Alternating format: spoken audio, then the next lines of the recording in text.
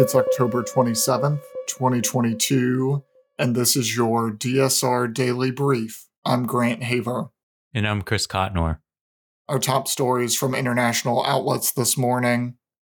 Yesterday marked 40 days since the death of Mahsa Amini in Iran, and the BBC reports that thousands gathered near her grave in her hometown of Saqqez. Videos showed thousands of mourners walking along a road, through a field, and across a river to bypass roadblocks and reach the graveyard where Miss Amini is buried. The crowds were heard shouting, "Woman, life, freedom," and "Death to the dictator," two of the signature chants of the protest movement, as well as "Down with traitors" and "Kurdistan will be the graveyard of fascists." Reuters news agency quoted an unnamed eyewitness as saying, "The riot police shot mourners who gathered at the cemetery. Dozens have been arrested." Le Monde, a liberal French newspaper, reports that yesterday Russian President Vladimir Putin monitored drills of the country's strategic nuclear forces involving multiple practice launches of ballistic and cruise missiles in a show of force amid the heightened tensions with the West over the conflict in Ukraine. Defense Minister Sergei Shoigu reported to Mr. Putin that the exercise was intended to simulate a massive nuclear strike by Russia in retaliation for a nuclear attack on Russia. The tests included the land, sea, and air components of the Russian nuclear triad and have taken place on an annual basis to train the country's nuclear forces and demonstrate their readiness. Al Jazeera is reporting that Russia's invasion of Ukraine is likely to accelerate the world's transition to greener energy from fossil fuels, the International Energy Agency said this morning. Energy markets and policies have changed as a result of Russia's invasion of Ukraine, not just for the time being, but for decades to come, said Fatih Birol, executive director of the agency, which released its annual World Energy Outlook report. The report noted that Russia, the world's largest exporter of fossil fuels, was hit by cuts in the supply of natural gas to Europe, as well as imports of oil and coal because of European sanctions. The transition to green energy relies on investment, with the International Energy Agency projecting an uptick from $1.3 trillion today to $2 trillion by 2030, reaching net zero emissions by 2050. It was always going to take an external price shock to drive the necessary investment to convert the world to green energy. However, this is more like a tin lining than a silver one for the war in Ukraine, because two of the world's largest CO2 emitters, China and India, are getting Russian oil at a discount. Without getting China and India to transition, we have no chance of combating climate change.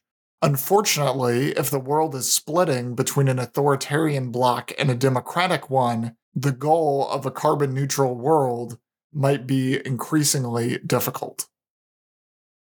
Elsewhere, Haaretz reports that Prime Minister Yair Lapid on Thursday signed a maritime agreement with Lebanon at a special cabinet meeting, officially demarcating the previously contested sea border between the countries.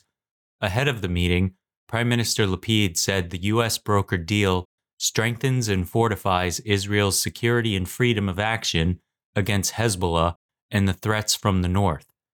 There is a rare consensus among all security organizations on the importance of the agreement.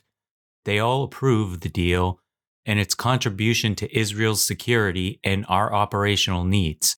It is not every day that an enemy state recognizes the state of Israel in a written agreement in front of the entire international community, he added. Lebanon officially signed the maritime border deal earlier on Thursday, according to the Lebanese negotiator in the talks. According to Korea's Jingang Daily, Lee Jae-young was named executive chairman of Samsung Electronics by the board of directors, according to the electronics maker yesterday. The board said that the appointment would ensure stability at the company and improve decision-making processes. In Korea, chairman is a symbolic title distinct from chairman of the board, which is a board position requiring shareholder approval. Lee is not currently a director of the company. Analysts believe that granting Lee the title could help the company in terms of business relationships. The 54-year-old Lee has been vice chairman since 2012. His father, who was chairman, passed away in 2020. Lee Jae-young was convicted of bribing former President Park Geun-hye in 2017 and was pardoned in August. A blistering display of bare-knuckled political infighting broke out this week in President Andrés Manuel López Obrador's Morena party, complete with secret wiretaps and allegations of drug cartel ties. According to the AP, the bloodshed started literally on Friday when Salvador Llamas, a member of Morena's National Committee, was gunned down in front of terrified diners at an upscale steak restaurant in the western city of Guadalajara.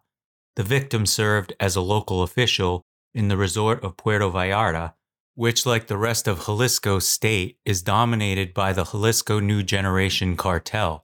Strangely, Llamas was gunned down by a man who had been sitting with him at the table. Local prosecutors said the killing appeared to involve a drug cartel.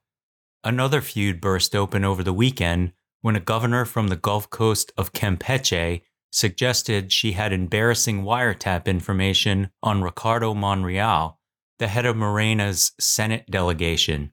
Into that dispute stepped Governor Leda Sansores, who somehow came into possession of embarrassing tapped telephone conversations involving some of Mexico's top politicians. López Obrador, the only real force and political arbiter in the party he founded in 2013, did little to discourage the infighting or hide his affection for Sansores, saying, "I love her a lot, a lot." Reuters is reporting that the number of confirmed Ebola cases in Uganda has risen to 109, and the outbreak has already claimed 30 lives, Uganda's health minister said on Wednesday, adding that the government was setting up an additional treatment center. 15 of the confirmed cases were among health workers, of whom 6 had died, she told the news conference. Asang said 5 treatment centers were operational and a 6th was being set up. The virus circulating in Uganda is the Sudan strain of Ebola, for which there is no proven vaccine, unlike the more common Zaire strain seen during the recent outbreaks in neighboring Democratic Republic of Congo. In lighter news from the Wall Street Journal this morning, some people dread receiving their AARP card in the mail. These young people can't wait.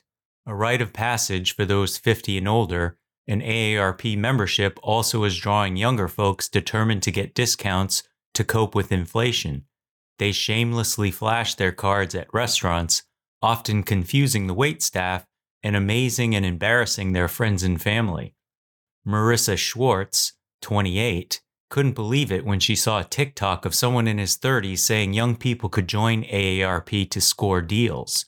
She went to AARP's website, realized it was legit, and paid $63 for a 5-year membership. Full AARP membership, which includes discounts on items such as prescription eyewear and services such as food delivery, is available to people 50 and older for $12 a year with automatic renewal. Anyone 13 and older can join online and receive many of the same deals. That's all the news we have for you today. Be sure to rate, review, and subscribe so that more people can find the show. If you have a tip, topic, or correction you'd like to flag for us, please email us at podcasts@thedsrnetwork.com. Members of the DSR Network will receive an evening newsletter version of the DSR Daily Brief and bonus weekend briefs. If you aren't a member, go to thedsrnetwork.com and become a member to make sure you never miss any of our analysis. If you want more in-depth discussion of these issues, be sure to follow the links in the show notes to read our sources, and tune into our sister podcasts on the DSR Network. Stay safe and stay tuned to the DSR Daily Brief.